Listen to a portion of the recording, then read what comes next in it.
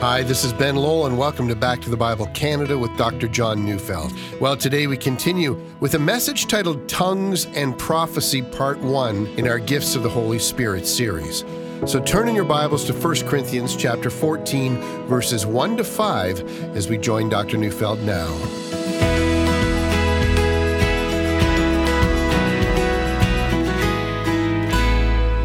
I'm reading 1 Corinthians 14, 1 to 5.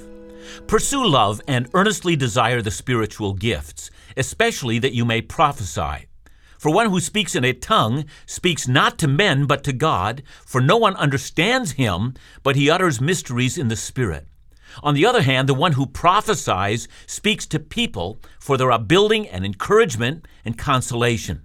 The one who speaks in a tongue builds up himself, but the one who prophesies builds up the church. Now I want you all to speak in tongues, but even more to prophesy. The one who prophesies is greater than the one who speaks in tongues, unless someone interprets, so the church may be built up. I thought about entitling my address, Tongues and Prophecy Without Controversy.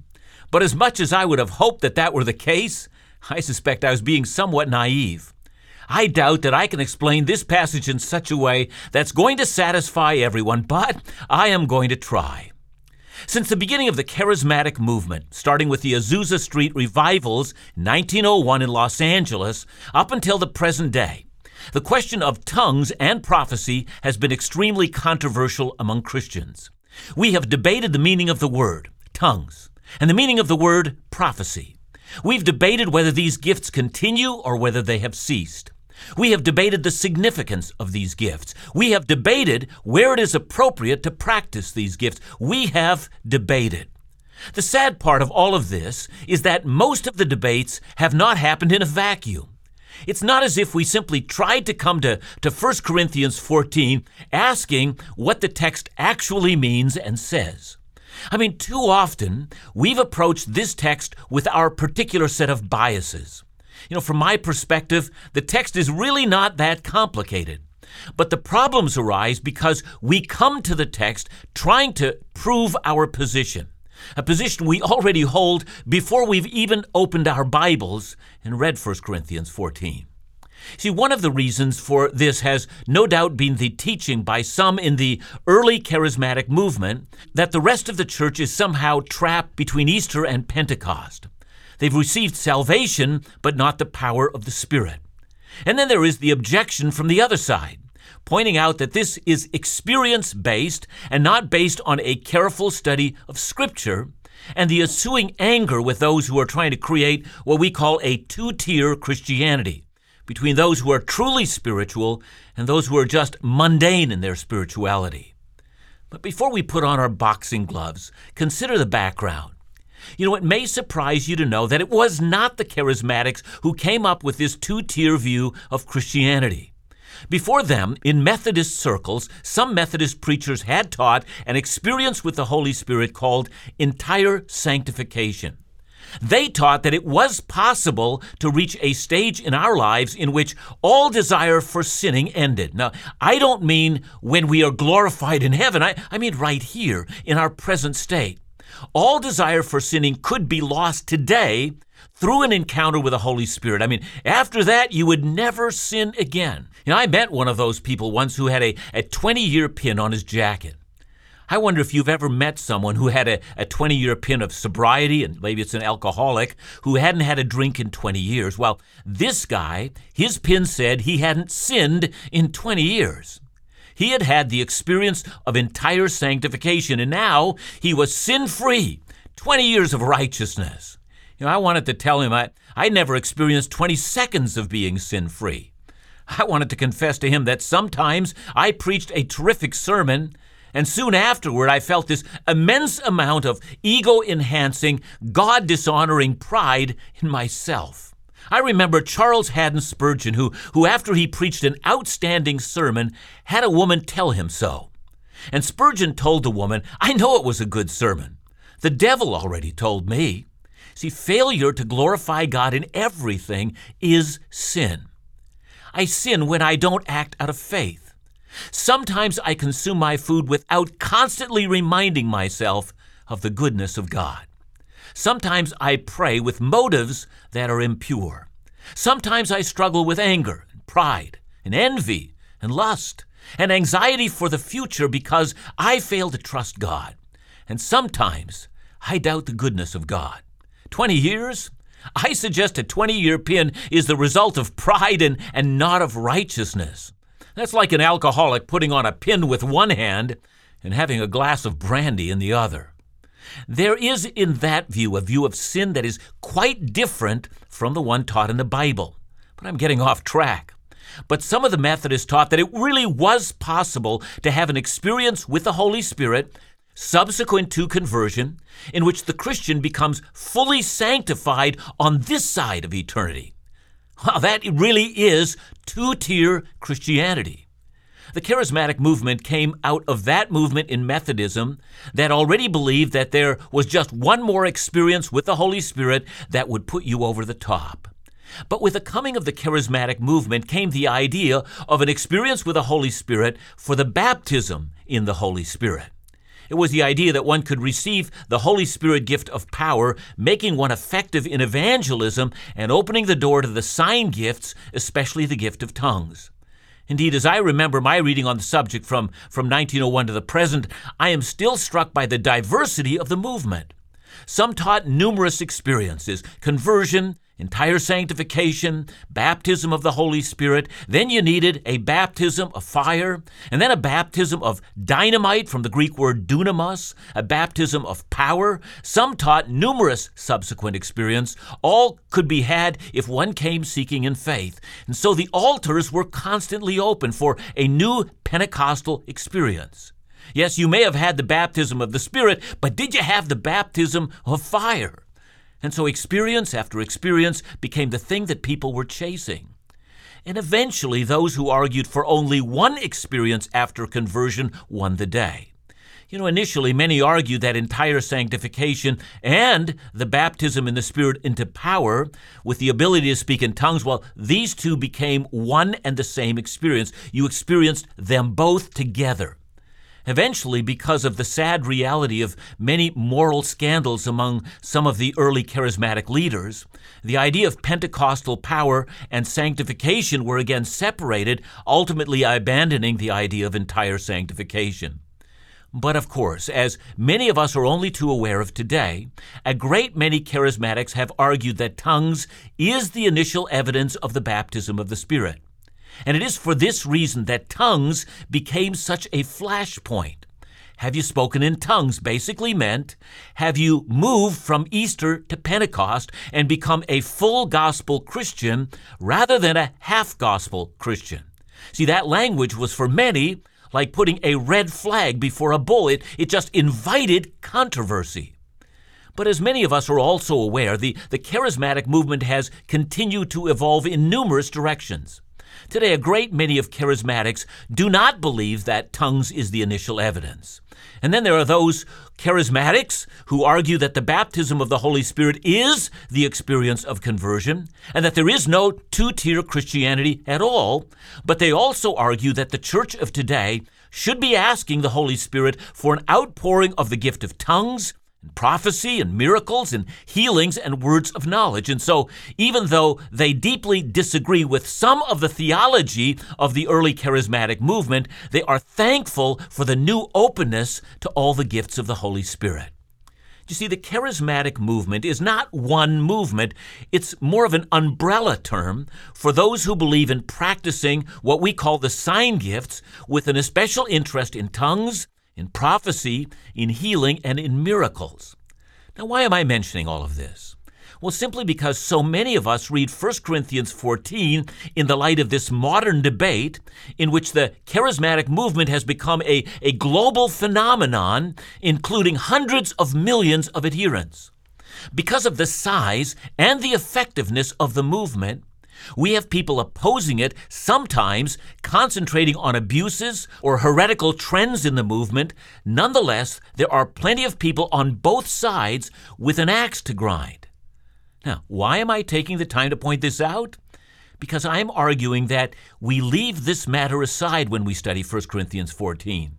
We should do what we are required to do. We start by examining the text.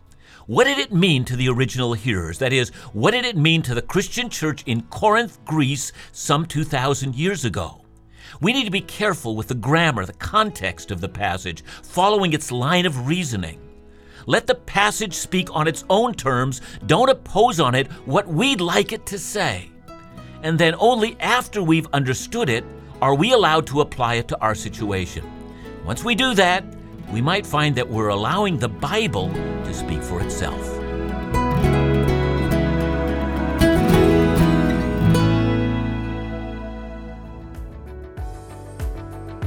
I think you'd agree, sometimes what we need is a dose of encouragement, laughter, and a reminder that God loves us. The goal of Laugh Again is to use storytelling and laughter to engage people of all backgrounds with a message of hope and joy that can only be found in a relationship with Jesus, God, and His Word. Host Phil Callaway provides his unique life perspective and insight in a style that encourages and uplifts. One listener wrote, "Thank you for helping keep our focus on gratitude. It truly helps. In these times, I'm grateful to know the God who holds the whole world in the palm of His hand. What an eternally comforting thought." Laugh Again exists to lead people to consider a lifestyle of true joy and hope in Jesus. To find out more or to support the ministries of Back to the Bible Canada, like Laugh Again, call us at 1-800-663-2425 or visit laughagain.ca.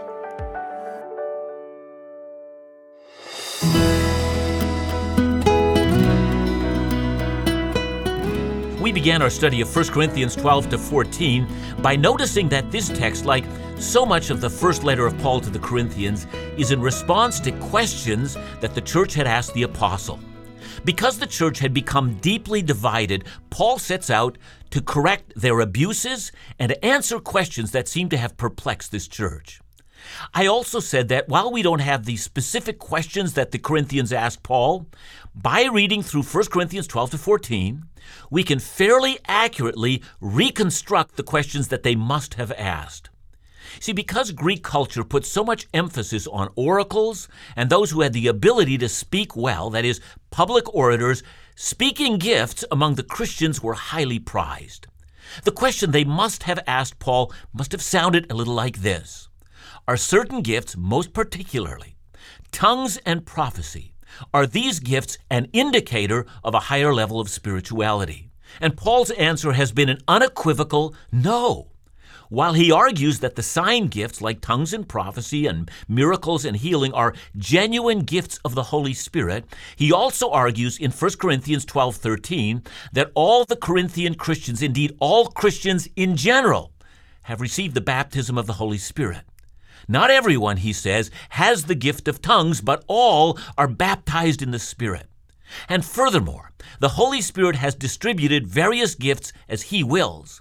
And in so doing, He has so made it that every member of the body of Christ needs others who have very different gifts than the ones that they have. And he then goes further, stating that love, not the gifts, are the ultimate matter. And then in 1 Corinthians 14, Paul is now ready to discuss the heart of their question about tongues and prophecy. That is, after arguing that gifts do not make one more spiritual, and that all need each other, and that love is supreme, he's now finally ready to discuss the very thing that's driving this church apart. So let's start with reading verse 1. Pursue love and earnestly desire the spiritual gifts. I want you to notice here that Paul is using two different words. When it comes to love, he says, pursue it. The word means something that is done that requires intense effort. It means to strive towards a goal, not just any goal, but an overarching goal, and being willing to pay a price to get it. He means that this goal in your life is the devotion of your life. I mean, consider, for instance, a man who pursues or is devoted to riches. We've all heard of the person who's willing to sacrifice friends and family to get that, and it's because riches are his devotion.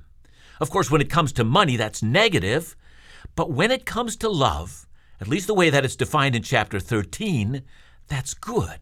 Pursue love, he says. Let that be your overarching passion.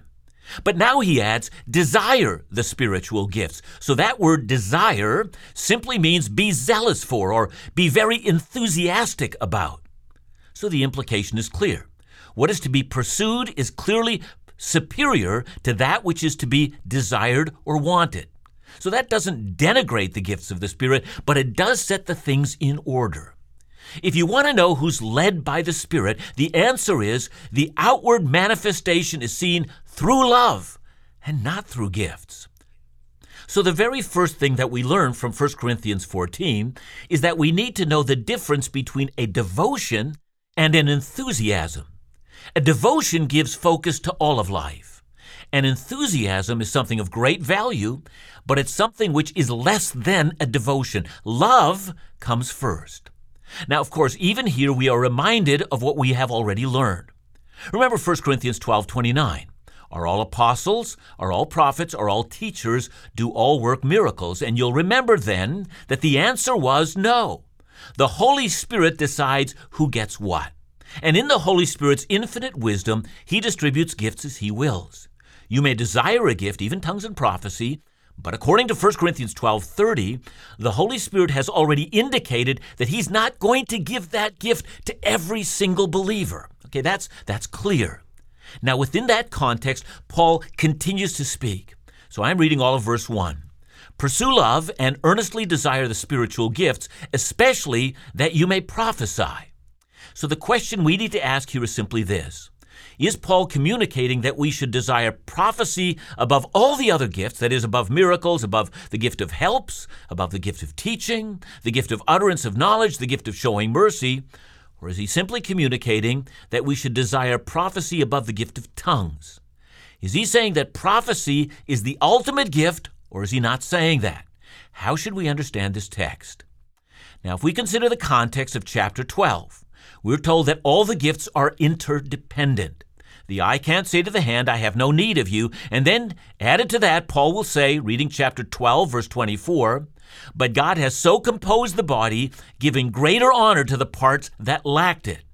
So given what Paul has already said, and given that we must assume that he's not wildly contradicting himself, we've got to conclude that when he tells people to especially desire prophecy, he's not saying that they'll all get the gift of prophecy, nor is he saying that prophecy is a greater gift than all of the others. So what is he saying? We have to assume, therefore, that he is saying, desire prophecy, that is, be more enthusiastic about prophecy than you are about tongues. But if that's what he's saying, doesn't that also undercut the idea that all the gifts are equal? Well, no. As we continue to read, what he really has in mind is that when the church gathers, prophecy is of greater value than tongues, that is, in the communal life of the church. I'm going to say more about that as we go on. And he tells us why. Verse 2.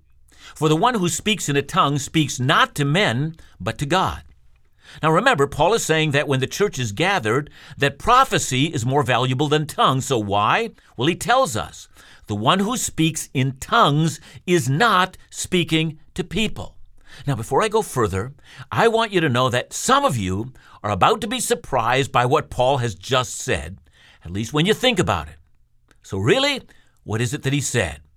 Well, Paul has just given us a definition of tongues. Did you hear it? Tongues is speaking to God. That is what it is. It is prayer to God. Now, I guess why I think that may be a surprise to some is because of the way that some of us have seen tongues used in our day. I've frequently heard tongues used as a preliminary to prophecy. You know, in some charismatic churches, someone will get up and they'll give a message in tongues, and then someone else will get up and interpret, and they'll begin to say, thus says the Lord, or God is saying, and then they'll give a message from God to us. So let me say it again. According to verse 2, and then reinforced again in verse 4, we're told that tongues is speaking to God. It is not God speaking to us. It is prayer to God. It's not a message from God. Tongues are never a message from God to us. In fact, tongues has nothing to do with God speaking. It has to do with us speaking. Again, don't defend your position. Just read the text. 1 Corinthians chapter 14, verse 2a. For one who speaks in a tongue speaks not to men, but to God. Tongues is not even a word spoken to a human. It is a word that humans speak to God. Let me help you with this. You remember that the very first time that tongues happened is on the day of Pentecost. You'll also remember that the Holy Spirit is poured out, and He gives the church its first gift. It's the gift of tongues. And do you remember that when there were people from all manner of nations around, that they said, I'm reading from Acts 2, verse 11, we hear them telling in our own tongues the mighty works of God. So the phrase, mighty works of God, is in fact, in Israel, a technical phrase. It refers to expressions of praise and of worship. You'll also remember that everyone was amazed, but the amazement did not lead to them coming to Christ or to repent or to say, I now know that God is saying something to me. Indeed, they didn't know anything about what God was saying to them until Peter got up to preach. It was preaching and not tongues that delivered God's message to us. So at the very outset, tongues is a gift given by the Holy Spirit, in which the one speaking in tongues is speaking to God and not to people. And consequently, there is no such thing as a message in tongues for God's people. Ask yourself the question, if God has something to say to us, why would He speak to us in a foreign language? He knows our language already. Tongues is a prayer. And as we go through this text, I'm going to point out that prayer is a mystery. Prayer has many facets to it. Prayer has asking and receiving. It has worship. It has meditation. Indeed, there are all manner of ecstatic utterances in prayer. There can be a moment in which the Holy Spirit so intervenes that we pray in a language that we have never spoken before. And that's just the beginning of a marvelous chapter on tongues and prophecy. And that's why tongues is valuable.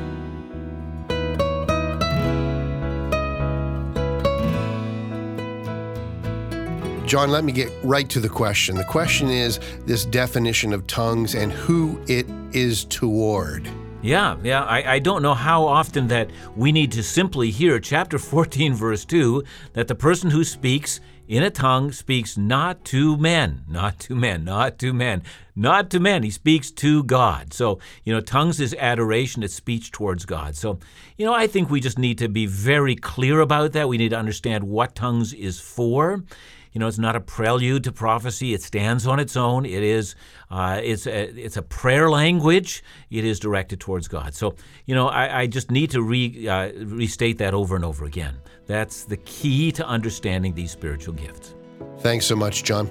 We look forward to more this week on Back to the Bible Canada, where we teach the Bible.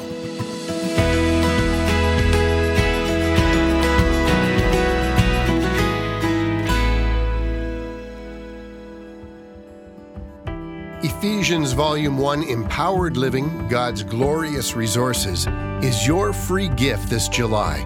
Christ has promised us every spiritual blessing. We were once dead in sin, but now we're alive and have become examples of the incomparable riches of His grace. Yet some of us live in spiritual bankruptcy, while the wealth of heaven is at our disposal. How do we access this true wealth? We hear about others who have, but we don't know how to achieve it for ourselves. If you feel the struggle, I have good news. We've been given the book of Ephesians, which provides us the tools for empowered living. This month, we're making Dr. John's series on Ephesians Empowered Living Volume 1 available digitally or on CD, free during July. To get your copy, visit backtothebible.ca or call us at 1-800-663-2425.